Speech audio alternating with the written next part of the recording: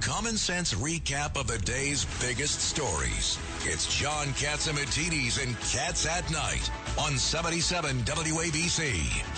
Welcome back to the John Catsimatidis Cats at Night show. We got a lot to talk about when it comes to the economy. On the line for us right now, Charlie Gasparino. When he's not lifting weights, he's speaking the truth and coming on Fox and right here at WABC. You're admiring his muscles? He's always posting pictures of himself like pumping iron. It's cute, though. I It's thought cute. that was Chris Cuomo. Am I confused? You could confuse the two, actually. Charlie, you're admired by the ladies. Yeah. That's good. At least somebody likes me.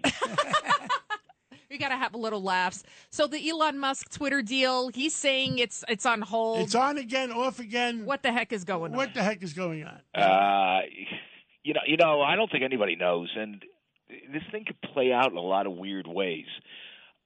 Twitter came out today and said, or I read a headline. I shouldn't say I verified this, but I did read a headline that Twitter said that it's not going to renegotiate the price down from what Elon initially offered, 54, whatever it was, 54.80. Elon comes out and says, well, you know, there are too many bots and you're fudging your user growth numbers. Obviously, if this is where it's going to court. Now, this is where it can get interesting in court. What does a judge do when Twitter goes and says, listen, there's no real material adverse clause that is being breached here. He's making up the stuff about user growth. Here is our audited user numbers, and he had all the time in the world to check this out, and he's only backing out now. And there's written in the contract that he signed. I mean, he has to, in order to get out of this thing, you got to like show a certain level of malfeasance on the part of Twitter. You know, Musk will say, well, that malfeasance is the user growth, which they'll go back and forth. So then it's up to a judge. And, you know, I was talking to John Coffey about this. John is the professor of business law at Columbia University. He's one of the smartest guys when it comes to corporate law. He actually practices it. He's not just an academic.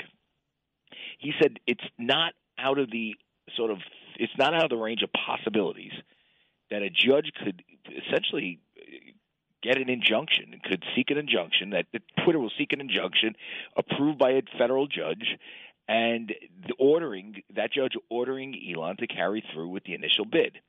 And if he ignores that order, that could put him in jail. Now, we know he has a history of ignoring, you know, court orders and regulatory deals that he strikes. I mean, he's known for this. He's known for this with the SEC when he had that consent decree with them over his allegedly fake bid to take Twitter private. The SEC sued him for essentially lying to investors. They won, or he settled, and he was supposed to keep off Twitter and not attack people on Twitter or get his tweets approved by the board. He obviously ignores that. So he has a history of this. And Coffey reminds me of somebody else. Yes, he's very Trumpian when it comes to Twitter. But it was funny, like Coffey is a pretty sober guy. He raises the possibility that Elon Musk could be thrown in jail if he ignores, you know, if there's certain things play out a certain way. That's a headline. That's definitely if it happens. You want to know something? If he signed a document, an NDA like that, you never know what's going to happen. They can get rid of Elon Musk that way. Don't have to pay him that $1 billion fee, and just get him off their backs. Well, John, they want him to buy it. I mean, here's the thing. Let's be real clear. This is a crummy business. It's bad for private equity because it doesn't generate enough cash flow, right? So private equity generally needs cash flow generating businesses so it can, you know, pay off debt or do whatever in private and fix the business and then sell it. This doesn't have that cash flow. It doesn't have cash flow. It doesn't have a lot of good buyers. Disney doesn't want it because it's bad theoretically for Disney's image. You know, all the crazy people and bots on Twitter. Other places have looked at it and walked away. Big tech, I guess Google would buy it maybe, but, you know, Google can't. You know, the old big tech is sort of out of it because of antitrust. So there's only like one person that could do this deal, and they need to be sold, and that's Elon. And so he's kind of got them in a position where, yeah, they can roll the dice and try to get a federal judge to, you know, make him buy this thing. But if that doesn't happen and he walks away, The stock is going down to 20 or 15. Nobody's going to buy the thing. Maybe they'll buy it for a song.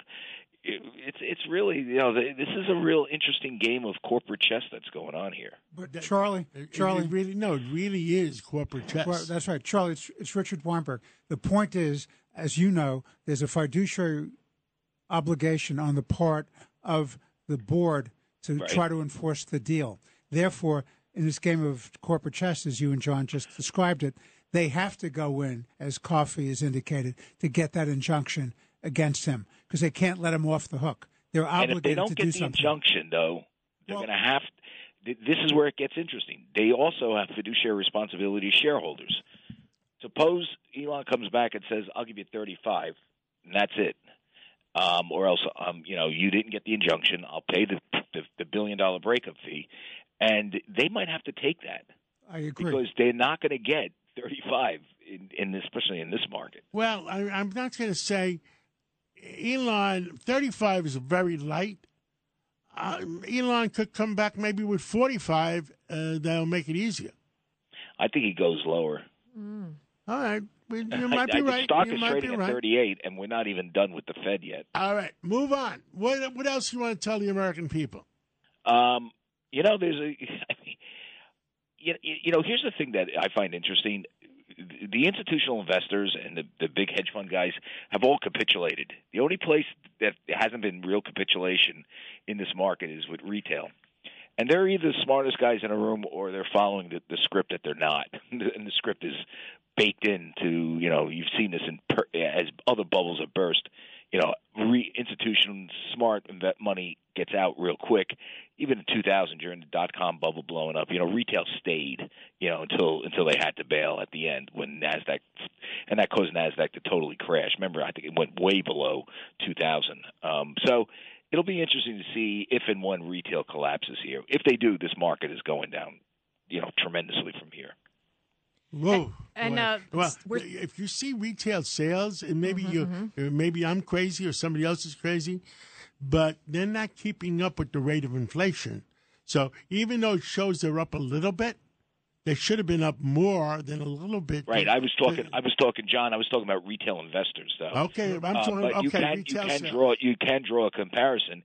When does retail investors, the average guy that's huge in the market with crypto and meme stocks and all this stuff, when do they capitulate? Maybe you do see a sign in retail sales because that's the average person. Are they pulling out of the economy?